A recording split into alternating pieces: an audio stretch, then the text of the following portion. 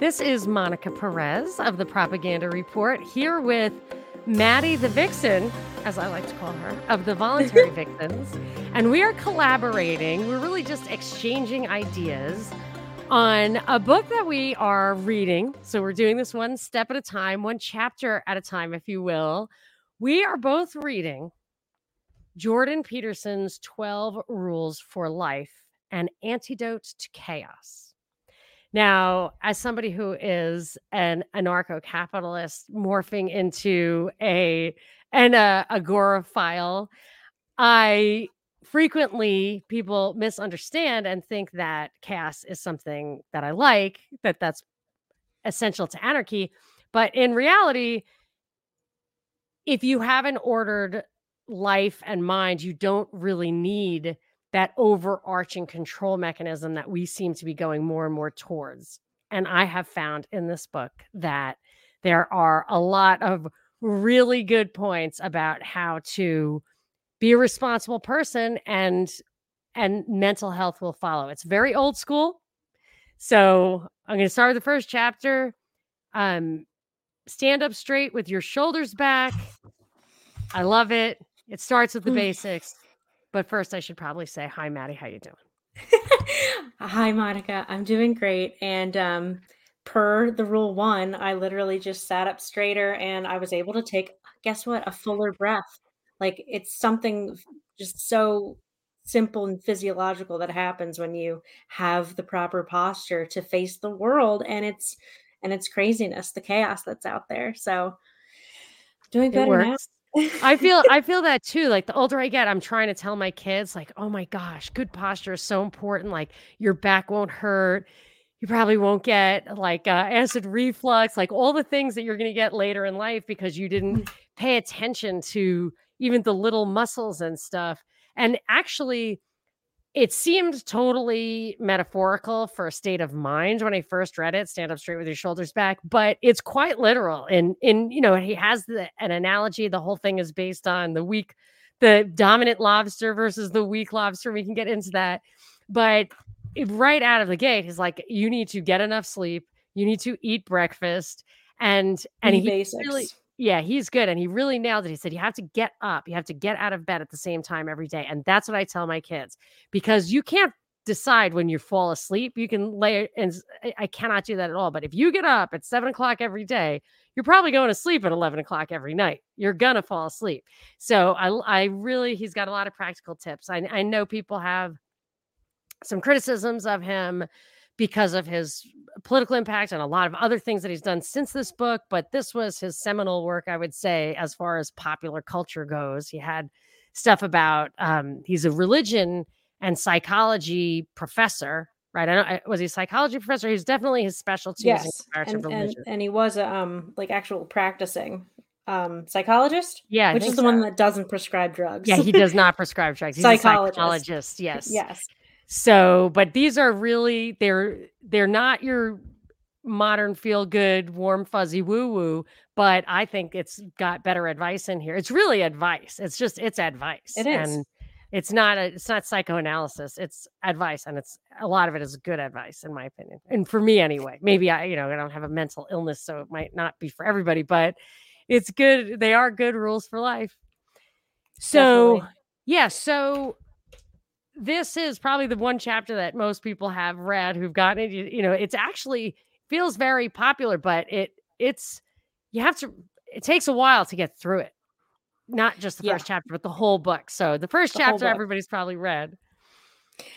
And just a word of advice to anybody, like I mentioned this, I think when we did a Zoom, Monica, with the Propaganda Yes. Report Yeah. about mental health. And so I recommend to anybody who's like open and willing to the idea, like sit with the book in front of you and play the audiobook at the same time.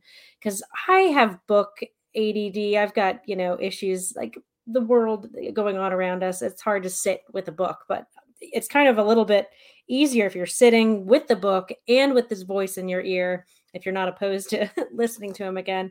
And it really kept you there. And because the intonation and like he repeats himself certain times, like, and you actually hear the emphasis of when he does repeat himself. And you hear that in the audio that you don't get that just from the paper. So I'd say like it's a really enriching process to listen to it too. Would you recommend putting it in the car? This is how I got through Human Action, which is Ludwig von Mises. It's like, That's impressive. I don't know if it's more than one volume or what, but the one I have is hard to Forever. lift. And it was on numerous CDs. I literally got them almost free from the Mises Institute and just put them in my, of course you're not poring over every word, but I probably let it run twice, just because you don't hear every little thing. And I find maybe there's something subliminal about it. But do you think it's fine to listen to this in the car, or do you think it needs to be really attended to? I mean, I listened to it or I attended to it the first time, I'd say, but I go back to it a lot. So even though in the intro, this is not my first time reading this book. So Right. I've revisited a lot of chapters based on my needs, based on where I felt like my life might have been going errant, and which rule I needed to follow. That's interesting. Can I ask you a personal question that maybe doesn't, you can answer it with the depth of personal or not. But Hmm. when you look to a book like this, I mean, it's not really I guess it is a self-help book. I mean, you're going to help yourself. What else? But it's sophisticated. It's certainly like things that I have rung true in my life that I've discovered the Hmm. hard way.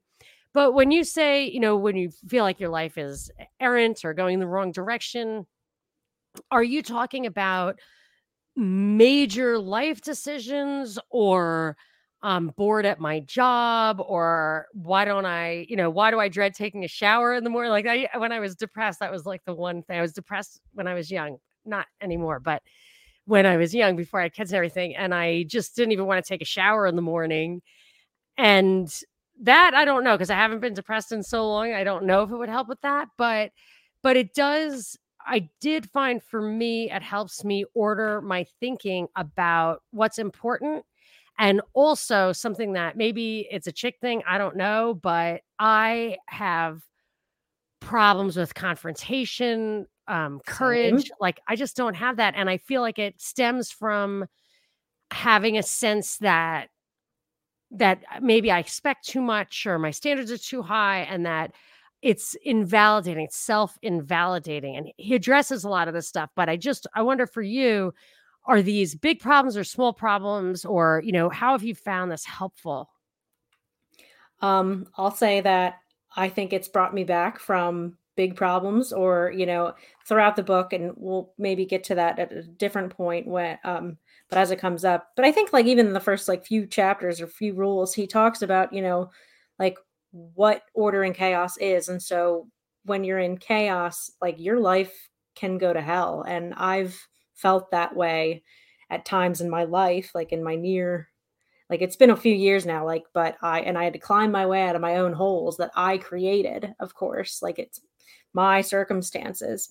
Um, so these rules, like, at that point when I was dealing with that, it was a bit more self-helpy and, like, but it did get me, um, out of very dark periods, and it was just, like, giving me some regimented basics of how to care for myself and hold myself and that I mattered. And like, even if I was in a shitty place or like this shitty thing happened to me or I effed up, I still, am a person. I am on this earth. Like it took us millions and billions of years to get here. And it's like, who cares, in the grand scheme of things, like you're just as imperfect as every other person. And That is one thing that I find really poignant in his book, is that you need to have compassion for yourself. You need to have self-respect in a way that you are showing other people.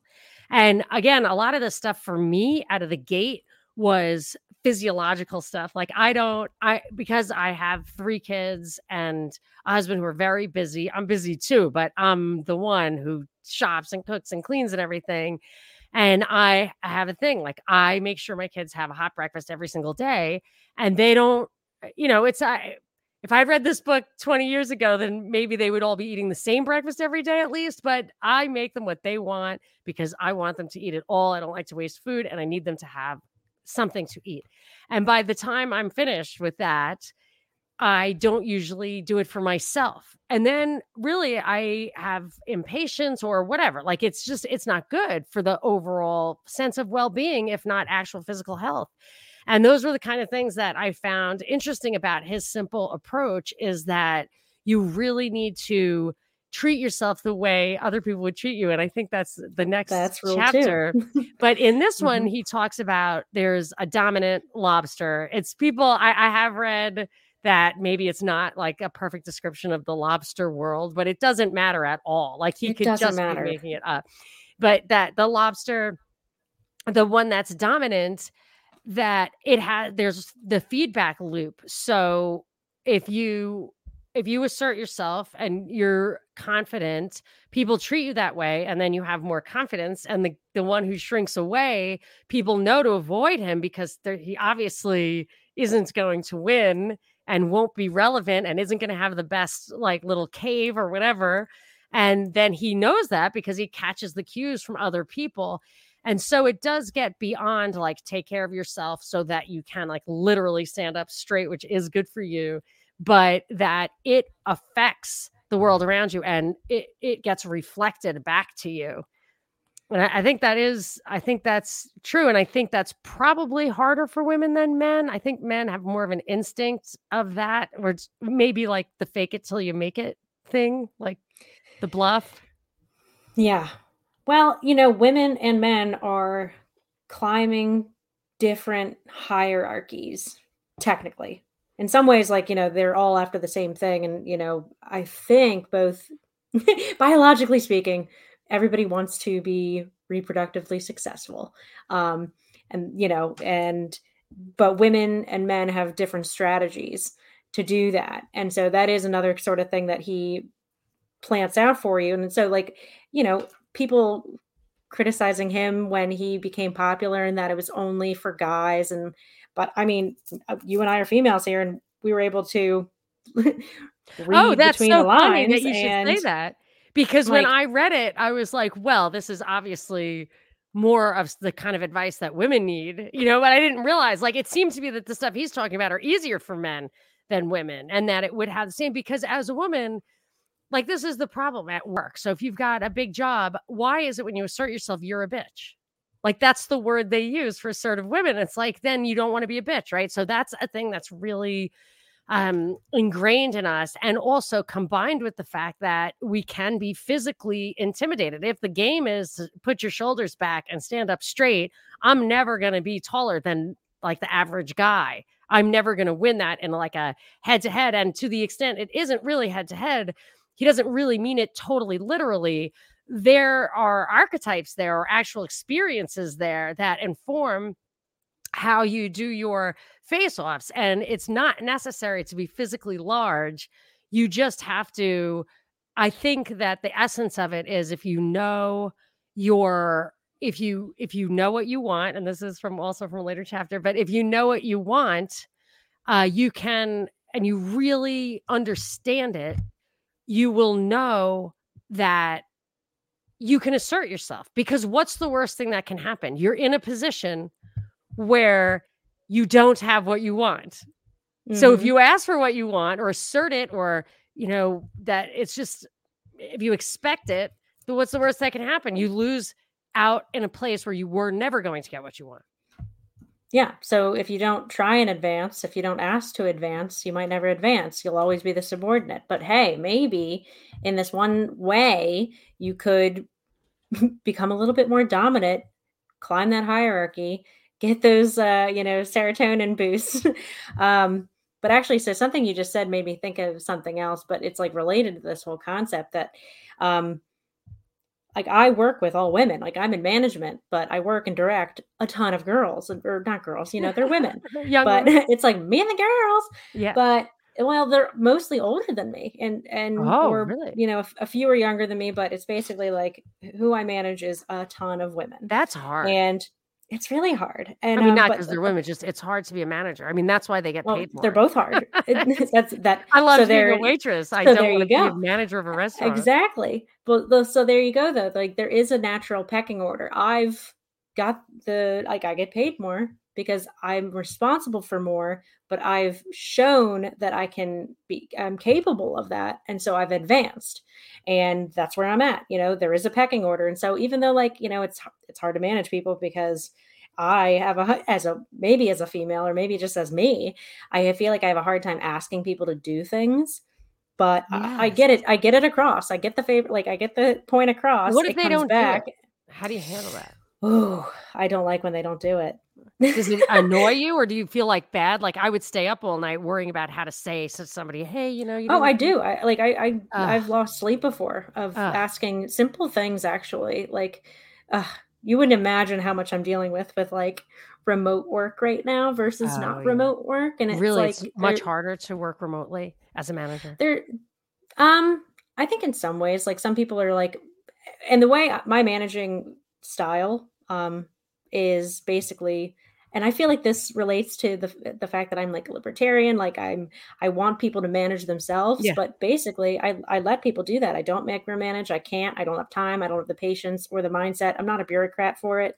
you know I want people to do what they're supposed to do, like meet the expectations I have of them, show me what they can do, and then I reward them for it. And but like that kind of goes into like this whole first chapter of like these hierarchies. The left, or progressives, or they want everybody to be the same, but you can't. You can never be like there. It's not possible.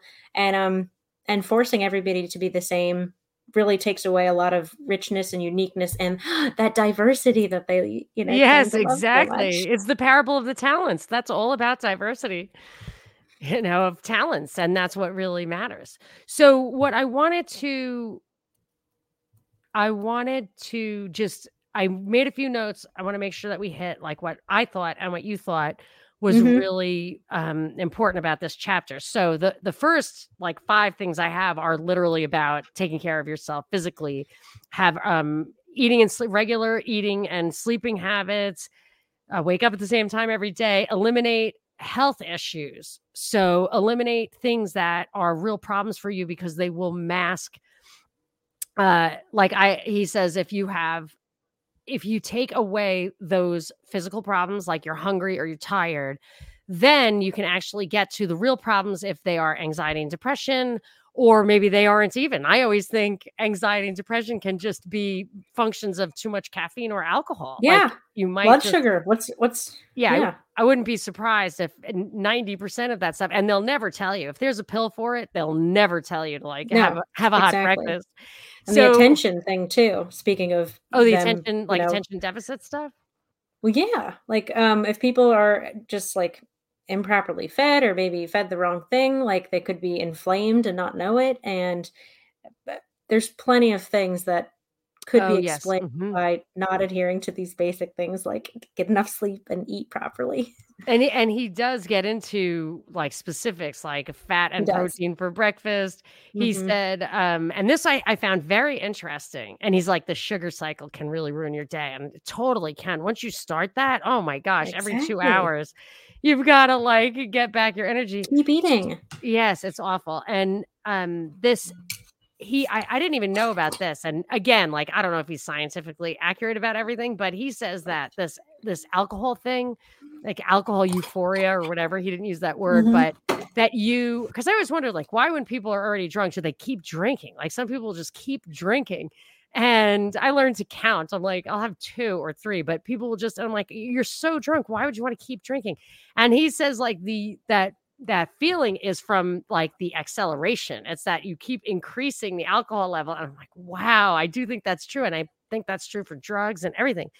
So, if you can't handle that stuff, it could be ruining your life, and you don't have underlying problems if you can get a grip on that stuff. And then there's a flip side of that, which is you do have underlying problems, and these are self-medication, and these, so it is important to make sure that you control whatever you can as far as your physical health goes, so that you can identify what the real underlying issues are.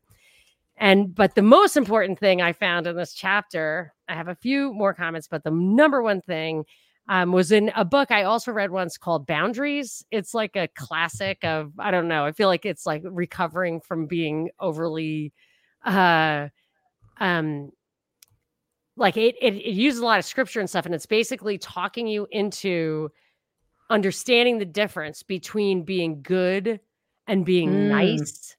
Oh, yeah. So it's no favor to your kids to do everything for them or to keep them from crying. It's not a favor for anyone to be that way to them. But boy, it takes a strength that I find difficult to tap into. And he does talk about that. He's like, being too nice is not good because tyranny expands to fill the space allotted to it. And predators will find people who are open to that, to who can be taken advantage of. And then think about how you're using your energy to fill up somebody who sucks energy and not necessarily for good things. I mean, you'd be better off doing something that was truly good than getting roped into some, and there's a lot of people like that who will find you. And it really is irresponsible to give into that. Like, I'm not saying that my kids are like that, but you could create kids like that if they learn those habits. So I was glad that I found that book when I did, because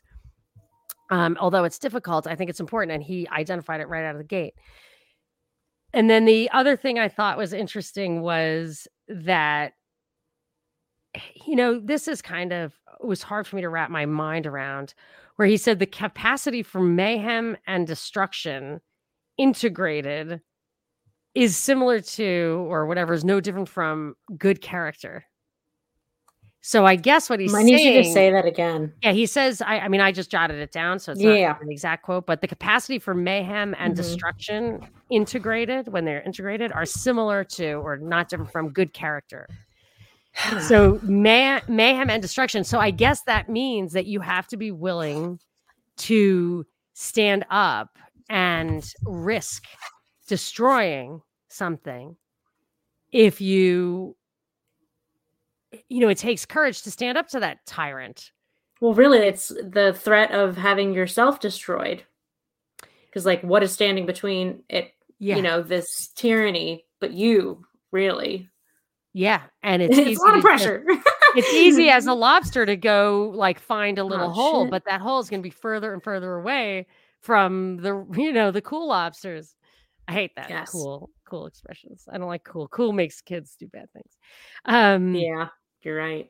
So, yeah, and I just, he also says that you have a right to want what you want. You have a right to your preferences, and you have a right to stand up to them. And I mean, I don't think he said that, but basically you can handle it. Otherwise, you wouldn't be a human being with all of this capacity to understand and to create the chaos. I mean, we have morality, we have rules, we have this pressure to be nice because we have the capacity to destroy, and that must be harnessed. So we are very powerful, and that's a responsibility to ourselves and the people around us. And I just, you know, it's eye-opening.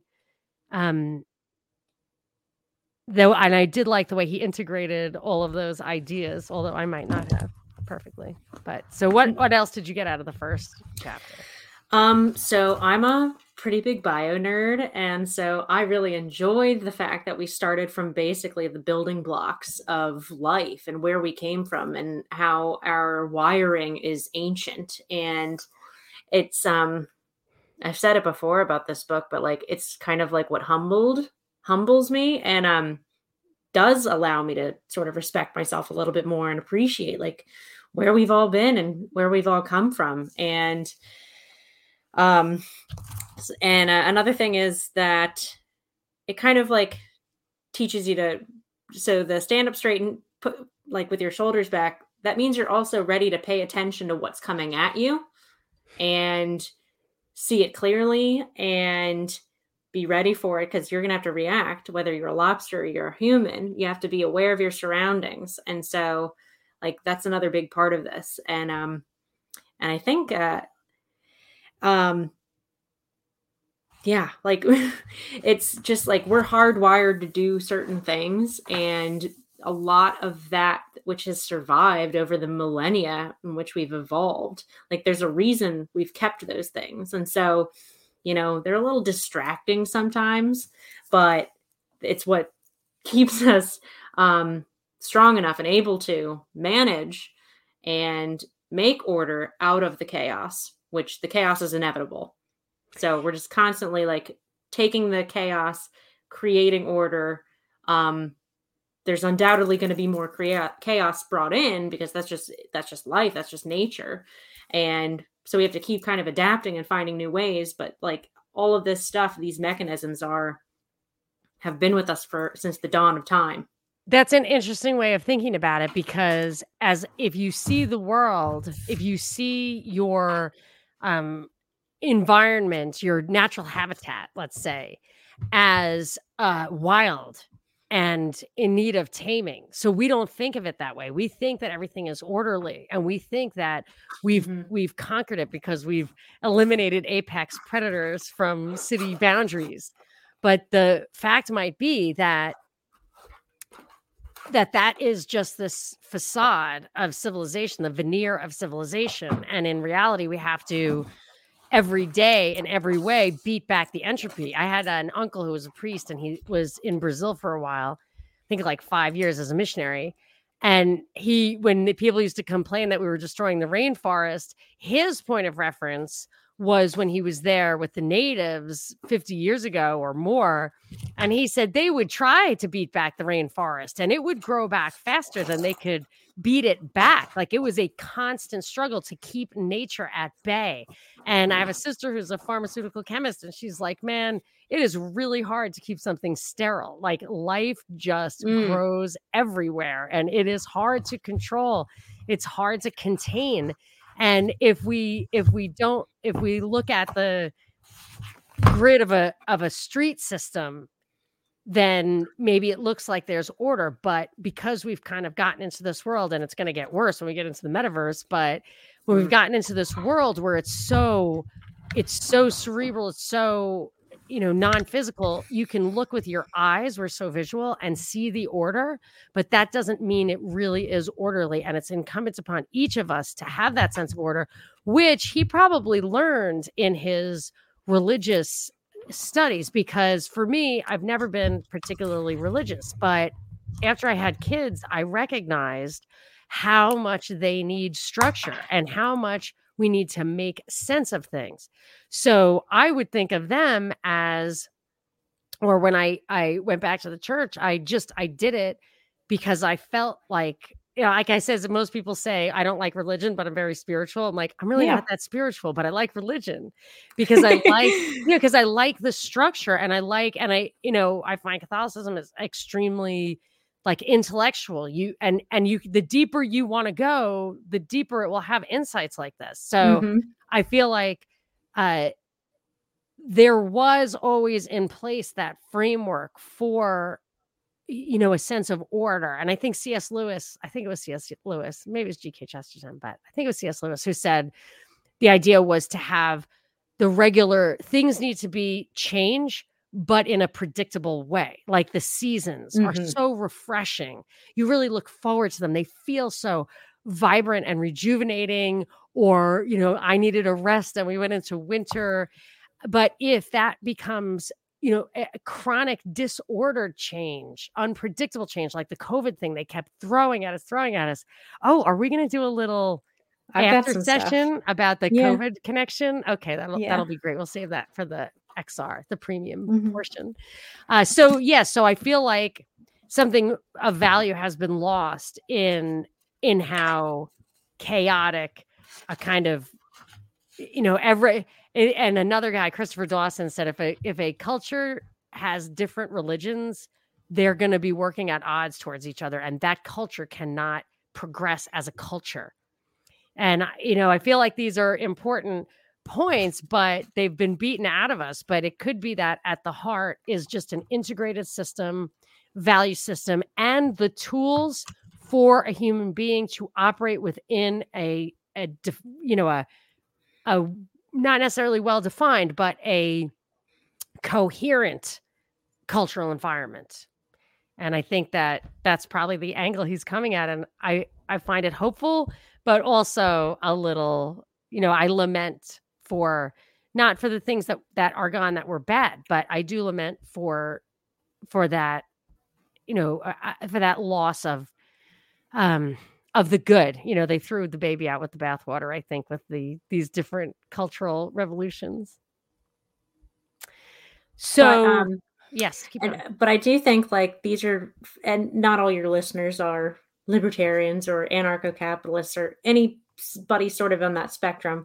You know, there's plenty of other people I'm sure that listen to your show, but I do think like since you and I both are of that variety, like Jordan Peterson isn't a libertarian. However, these rules to me, and especially like this first one, like it's starting with this first one at least, like it's very much to me like here's how you create yourself or be a person that can live in the world that you, as one of those people who doesn't want a overarching tyrannical oppressive government ordering everything for you, you're supposed to order it yourself.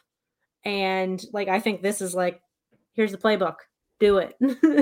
Yeah, and you know, I think he hasn't asserted a belief in God either, if I understand correctly. Last I heard, he did not say that he I believed think in God. he still doesn't like he So, I doesn't mean, answer that. He doesn't answer that yeah, question actually. yeah, Like, he's because he like, what said, kind of question is that? What do you mean? yeah, Like, what's God to you? yeah, he said I think my understanding of the one way he articulated was if I say I believe in God, can you imagine the implications for my life? So I better be sure that I really mean it. And I thought that too. Like I've thought that myself. Like if you really believe it,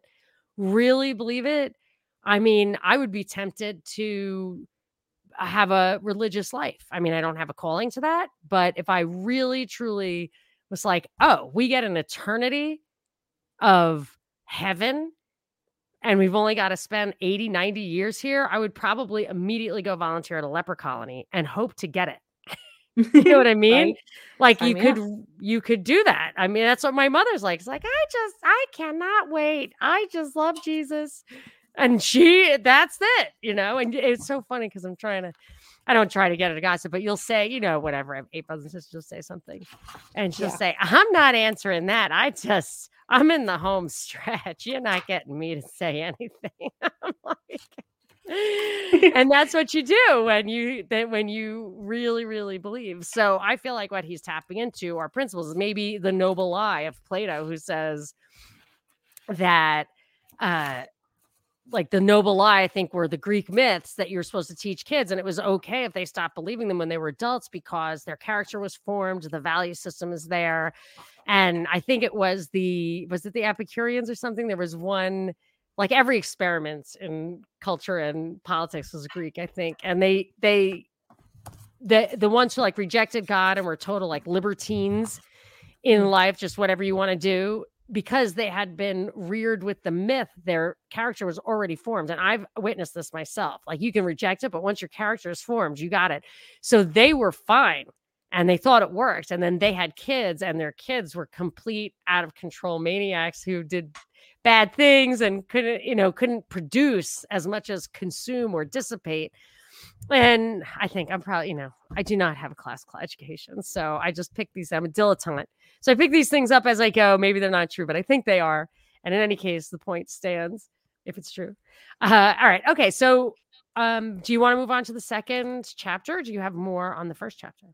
I think we're probably at a good place to move on to the second one. And especially because I feel like there's a lot more, all right, well, yeah, let's move on.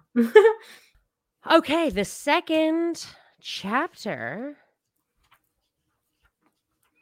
It's a good thing I didn't finish I read the first 4 chapters twice. And it's a good thing I didn't read the entire thing because then I'd really be all over the place with all the other things that come up later because it does build on itself. It does. Now, one thing I did not do, and I intentionally did not do it.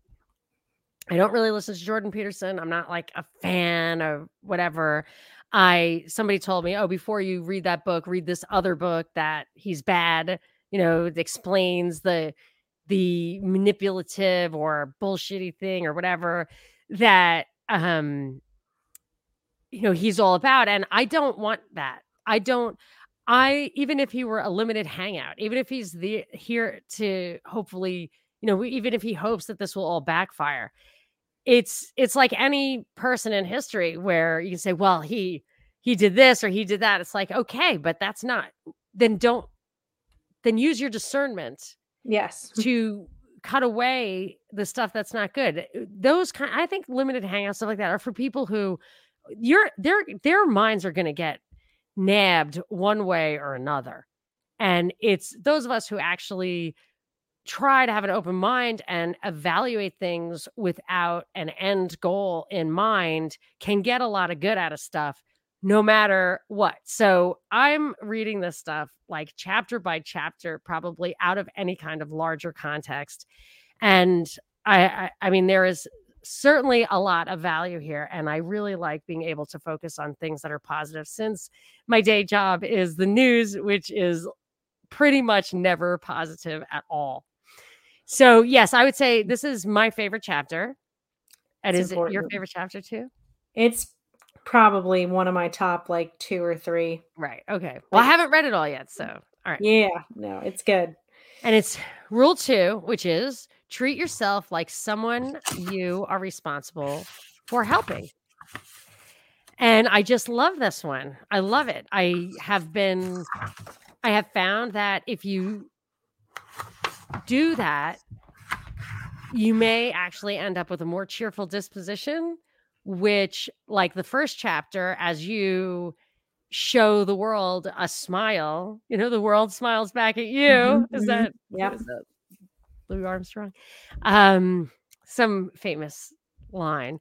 So yes, and that's what happens. It's actually what happens. And if you take care of yourself, and here's the thing that happens with me is that I don't have the time to do the things that I really need to do to be, if I were to, like, I would not treat, my kids the way I treat myself. Like I'm annoyed with them when they don't have a hot breakfast. Like I made that breakfast for you. They love it. They always eat it. But I'm just saying, I wouldn't stand for it.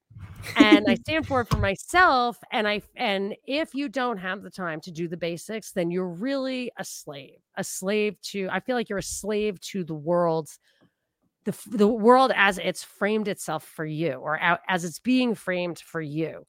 And like later in the book, he talks about like, you have to really examine your life to see like what you want and where you're spending your time and energy. And so I feel like you have to skip forward a little bit to be able to come back and carve out the space you need. And if you really can't take care of yourself, like then we've come to a sorry place in the world. And there's probably other places like Idaho, where maybe you could do it. Like maybe it is literally, you got to move. Yeah. But I feel if you can't take care of yourself, then you're not really going to fulfill your purpose.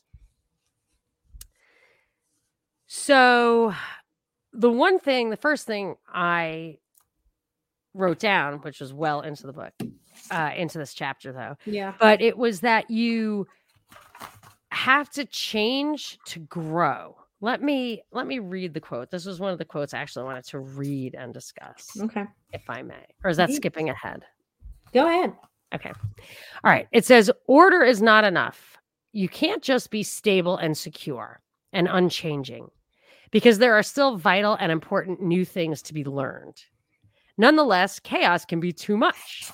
You can't long tolerate being swamped and overwhelmed beyond your capacity to cope while you are learning what you still need to know.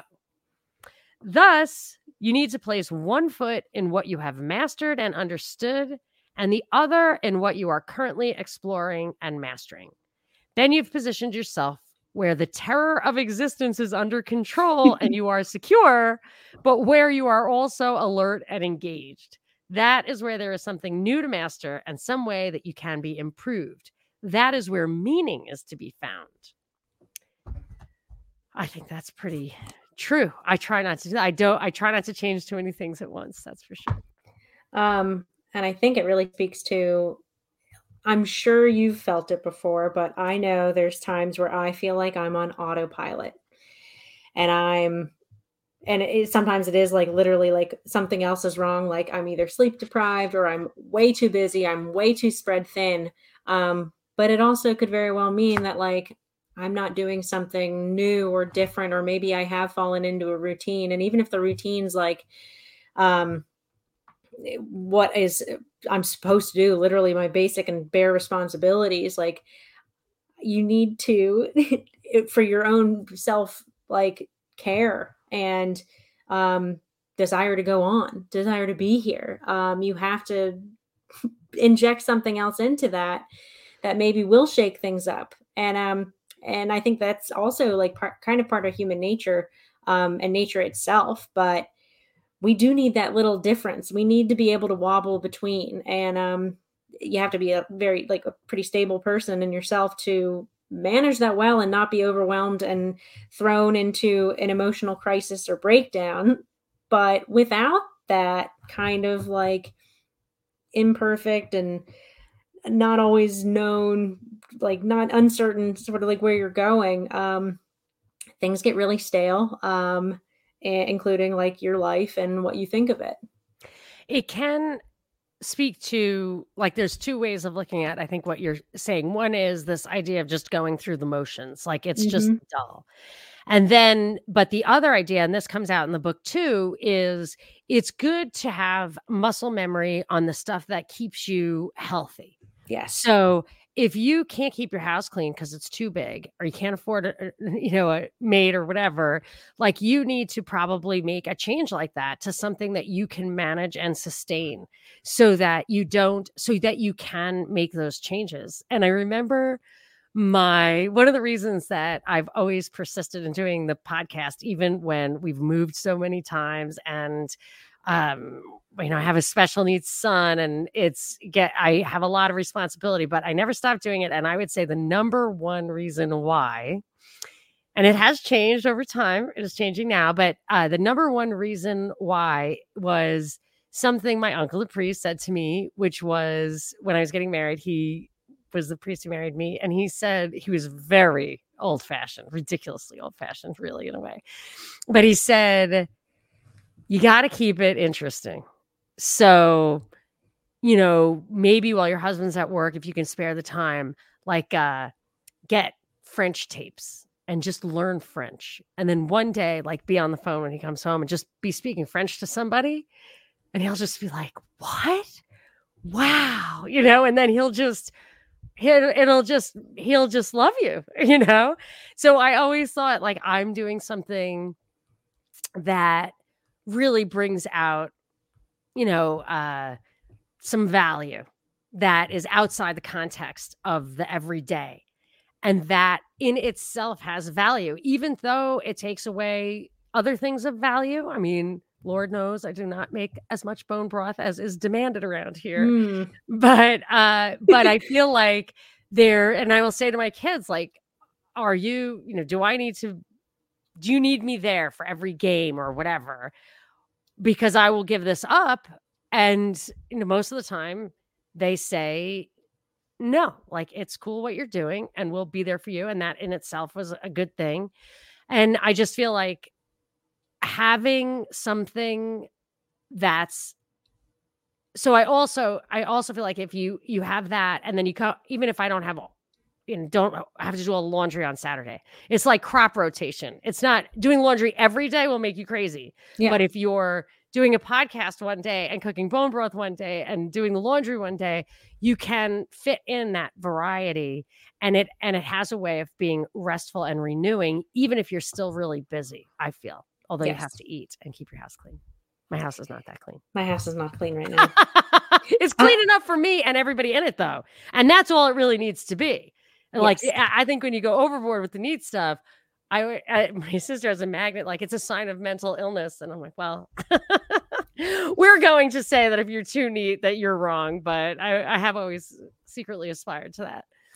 Definitely. But that's the way their minds work, and what they need makes to do. them feel orderly. That's true. Like, it's hard for me to sit down and do work on a messy desk. I mean, I'm not a neat freak, but I will always like go through my piles and make sure I have, I'm not just pushing stuff out of the way. So I have a place to write things down, which of course had me like always cleaning my house and procrastinating and doing schoolwork in the middle of the night. But I did get through it. I don't do that now. Procrastinating is not good. Okay. Yes. But I think, like, to that, like, and it's still sort of building off of the first one, but like, develop a routine, stick to it, And, but also give yourself the like forgiveness. I think like if you step off that routine, you're not the worst person in the world for having not done your laundry that day, or having not cleaned your room that one time, or, you fell asleep and didn't wash your face. Like sometimes literally you asked me before, like what kind of this book and the lessons I've learned from it, like when I sort of used to use it. But sometimes I literally have to just be like, okay, Maddie, wash your face and then tone it and then moisturize it. Don't forget, you've got really nice eye cream too. Use that. You deserve that. Put that eye cream on. You're Oh, taking care of yourself. yes, that is another book that I read was like mindfulness or, self-care, and all Yeah. of those things are important. And I'm super forgiving of myself nowadays after I learned that stuff because it's actually more productive. So I'm always Yes. like, always have 10 pounds to lose. Always have 10 pounds to lose. I gain Yes. it, I lose it, I gain it, I lose it. Whatever. It doesn't matter. But I started to say, like, if I get into this, I just don't want to do that anymore. So you try to eat better, and little by little, you can. And if you have to indulge yourself once in a while, I mean, that's just part of your life and you are going to have to deal with that. But if you hate yourself and you panic, then you're going to pig out. And that doesn't work either. So I find that, but I'm older now. I used to have more like emotional like I would get more emotional about stuff. It wasn't as easy to just say, you know what, that doesn't even matter. But I'm also in a very stable life. So it's easier for me to just relax and forgive myself and know that tomorrow's going to be fine than if I was, sleeping on the couch. And my parents had so many kids that sometimes if everybody was around, you just wouldn't even have a place to sleep. And things were a little disordered and scary. And, that's why it is important to have those kind of necessities taken care of. I really don't think you can do anything for yourself if you don't have all those necessities taken care of. It'd be really hard. Because you literally on like some primal level would be freaking out about the lack of those bare Yeah, necessities. it's traumatic. It's Yes, it traumatic. It is. takes all your energy. But he goes back to one of those things I think I read in the Boundaries book, which is it is far better to render beings in your care competent than to protect them. Mhm. And it's so, so true. And you really do. And a wise person told me when my kids were little that kids get self-confidence out of overcoming challenges, not out of getting hugs. So you can give him a hug after he strikes out on baseball, but first he's got to go up to the plate. And I'm not great at that, but it was great advice. And thank goodness I at least had it. I tried that. I always kept that in mind. Like these kids have to get through these challenges on their own. And you can be there for them, but they've got to do that. And it is, and then hopefully we have competent people. And Lord knows we're going to need them because this world is, I mean, if you can't think on your feet and have some confidence to go out the door and growing up in these past couple of years, I can't.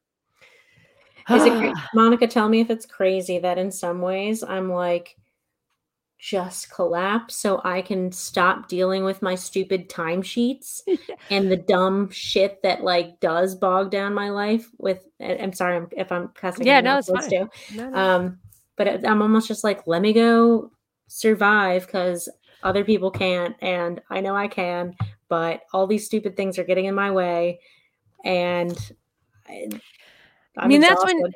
that's when it's really important to this is something we talk about in our house because we all have different views on the real nature of how the world is ordered and the true nature of power in the world. And as everybody in my house goes out and does their thing, I am not one to be like, you have to go to a good college. You have to get good grades. You have to go to this kind of school. I'm not like that at all. Like if they didn't want to go to school, I would homeschool them. If they want to go live on a farm, that's fine too. And everybody kind of acknowledges that we're all opting in. We're all opting in. And if you see that, it's easier to deal with what you're opting into and you can do it with open eyes. And if you look at that with open eyes and you can say, I'm not really opting in. Like, this is against my will. I haven't really weighed the pros and cons of what I'm doing in my life. Then you might want to make a different choice. But you have to be honest with yourself about that. And that is scary. I think that's a scary place to be. And then, so like going back to the whole point of this chapter and what he's trying to tell you and teach you as the reader is that, you know, most people really are thinking that they themselves are inadequate. And I'm very much a victim to this. I'm super self-deprecating, and there's, you know, it's sometimes just like paralyzing sort of anxiety about me being imperfect. And totally on a separate note, that's where the Enneagram comes in and what type I am. But and that was, you know, another round of my self-learning and self-forgiveness path. But so, you know, but you as a mom, maybe as a friend, like we all have these people who probably feel the same way about themselves. But what do we do when they're having these problems or expressing these like concerns? You build them up. You try to not, you know, blow smoke up their, you know, butthole. But you try to give them sound advice. And like I often, especially like after reading this book, like anytime I do provide advice to a friend, oftentimes I know that they're not going to take it. They're not going to listen, whatever, because a lot of people have to learn things the hard way and they've got to figure it out for themselves. But so literally, I often like give advice that I'm thinking to myself, do I need this advice? I probably do. Oh, But is it worthwhile to give? I think so. I'm going to say it. I'm taking it back upon myself too. But I think it's important. that's interesting. Gosh, I'll have to see if I am. I guess that is in a way almost necessary, because you can't really have an insight into the right course if you don't feel like you have an experience that parallels that and have learned a lesson or feel like you should take that advice. But can you tell people what is the Enneagram? So the Enneagram, they say it's like the roadmap back to you, and it's a Christian tradition, really. But like you don't even have to be a Christian or religious at all to, I think, use it as a tool. But there's 9 personality types, and it kind of talks about how like you were born one way, certain things happened to you in your life, traumatic, mildly traumatic, where you were in your life might have made them more traumatic. Looking back, you're like, that's silly that was really like a quote unquote trauma. But I have very specific memories in my mind that I think are responsible for changing me into this other type. It's like everybody's kind of got this trajectory. And so everybody's got a certain type and there's subtypes, and it kind of like helps you figure out who you are, what your strengths are, like when you're integrated and like when everything's working right for you, which like what sort of personality might you display, but also the inverse, like when things are not going on, when you are in chaos, when your life is disordered and you are stressed, like who are you then, and what are those personality types, and really like what are the wrong sort of things you're exhibiting.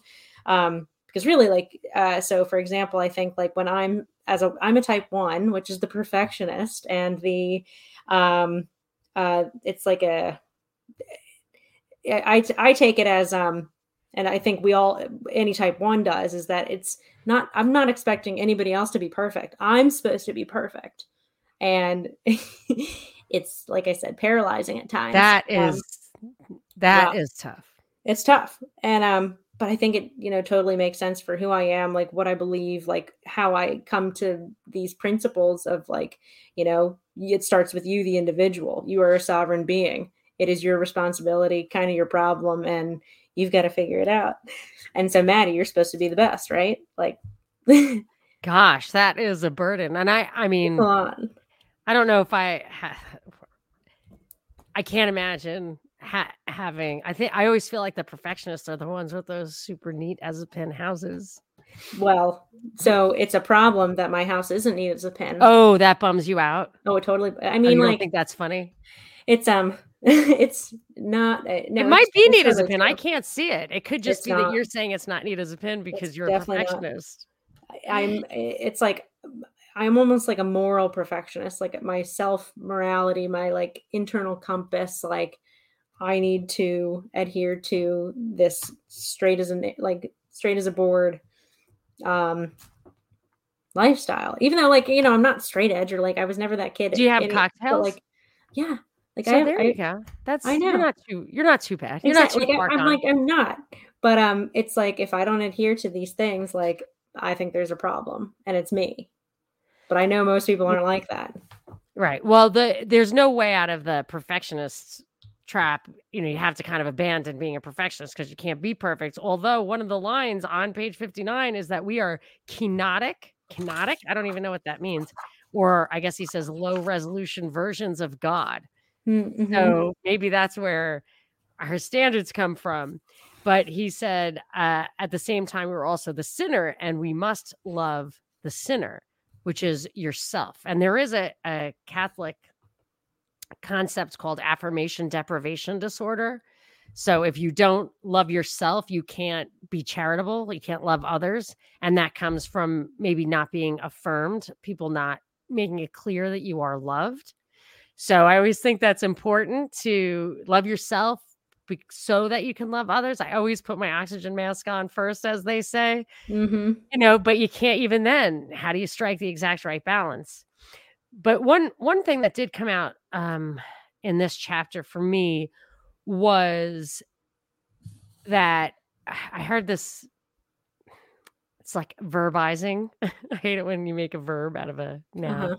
but I it's enjoy that. I can't stand it. As Calvin and Hobbes, I once saw said, verbizing weirds language. And it does. But here I'm going to verbize.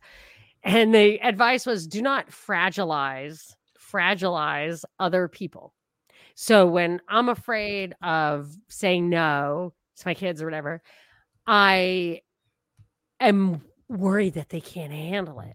And what you're probably doing is making kids who can't handle it. And then they get a little bit of hard knocks and then they can handle it Yeah. because they're really not fragile. None of us is really, I mean, I guess there are eggshell psyches, but that I think is really an extreme case. Like I say with my son who has Down syndrome, you can say that there are people who can't work and need welfare, but like my son who has half the IQ of his siblings could actually make enough money to buy food with work that people will pay him to do, bagging groceries or something. So you can function at a pretty low level and still be good enough to handle this world. I think that's awesome. And like it ties into like both I think 1 and 2 and how they build on each other. Like everybody's different, everybody's imperfect, but you should kind of just, give yourself a little pat on the back, appreciate where you are, appreciate, what you've done and what you can do. And that's it. Like everybody's got their place. And I think that's That's the incredible. parable of the talents again. Did we Yeah, start with exactly. that? Yeah, well, we did, but I Or was think, that maybe off air? we were probably recording them. Yeah, I think we were. I think we were. So I have a couple of more things from this chapter. Mhm. And then that might be a nice place to wrap since Actually, we've been before, just wrapping so for an like, hour. Yep. since Go ahead. one thing that you said, the fragilizing. Well, it's like the actual infantilizing, and that's not it's not something you want to do to anybody, and you wouldn't want anybody to do it to you. I think, like if you're a self-respecting person, and so it kind of like ties into a lot of that's going on in this chapter where he goes to the Genesis stories and he's talking about Adam and Eve in the garden and when they wake up. And and part of like where this vulnerability and our understanding and being self-conscious is like we woke up, we saw ourselves naked, and we were the naked apes, and God, banished us from infancy is the line. I pulled that quote, like we were banished from infancy, and it means like because we were awake, we gained that consciousness, we can no longer be children, We and have we got it, to accept the and consequences. we're responsible. Yeah, we're responsible for it, and we have the capacity, and We do. that's why we're here. That's why the world is thus. That's why we have these opportunities, because we've demonstrated responsibility. And actually, probably the biggest thing that's wrong with the world right now is that fear is preyed upon by those who would suck away your autonomy in order to control it themselves. And that's that ever-growing state, which upsets me that on this page 62, the top full sentence on page 62 is, get this, hatred for self and mankind must be balanced with gratefulness for tradition and the state, Ugh. and astonishment at what normal everyday people accomplish, to say nothing of the staggering achievements of the truly remarkable. He just slipped that in there.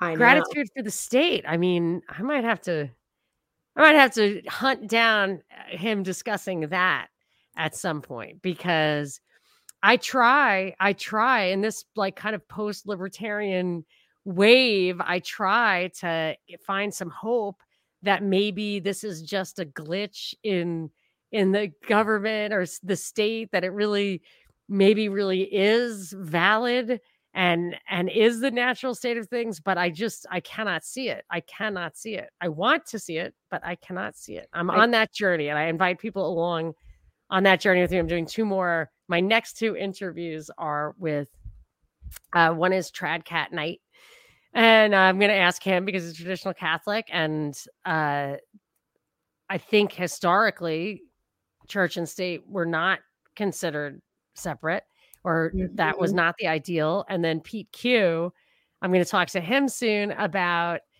kind of, I think he's in that post-libertarian mindset. I hate to put words or labels, but anyway, so I am pursuing those ideas. I'm trying hard, but a gratitude for the state, I think it would be, I don't think I'll live to see that, for sure not. And I get that, the whole thing he's saying is, or at least I think like what I've taken away from listening to his lectures too, is that he does think people are throwing the baby out with the bathwater, and it's not even like these us. It's not directed at people like us, or the post-libertarians even. It's not directed at people like it's us. It's directed at like the left that wants to overthrow and establish CHOP or Chaz in Seattle.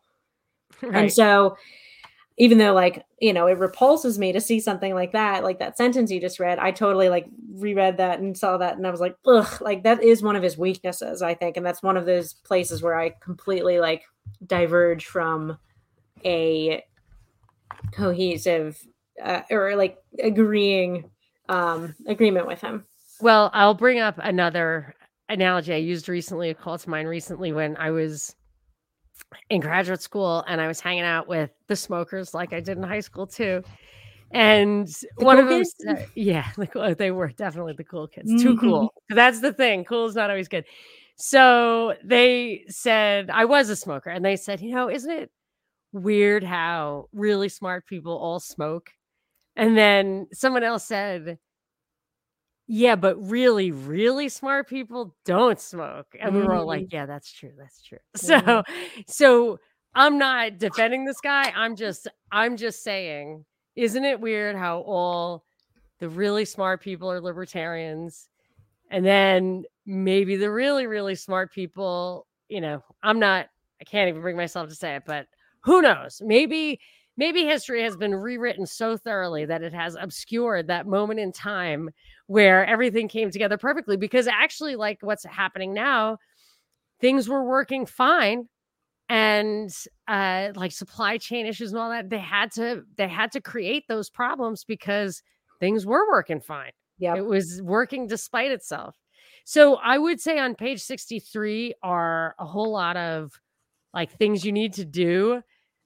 And I might rattle them off. You must determine where you are going so that you can bargain for yourself and don't end up resentful, vengeful, and cruel. Mm-hmm.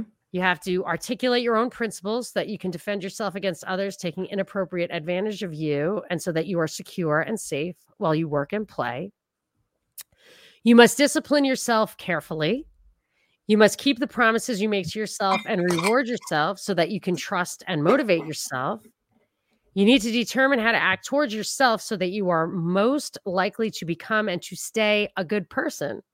It would be good to make the world a better place. Heaven, after all, will not arrive of its own accord. We will have to work to bring it about and strengthen ourselves so that we can withstand the deadly angels and flaming sword of judgment that God used to bar its entrance.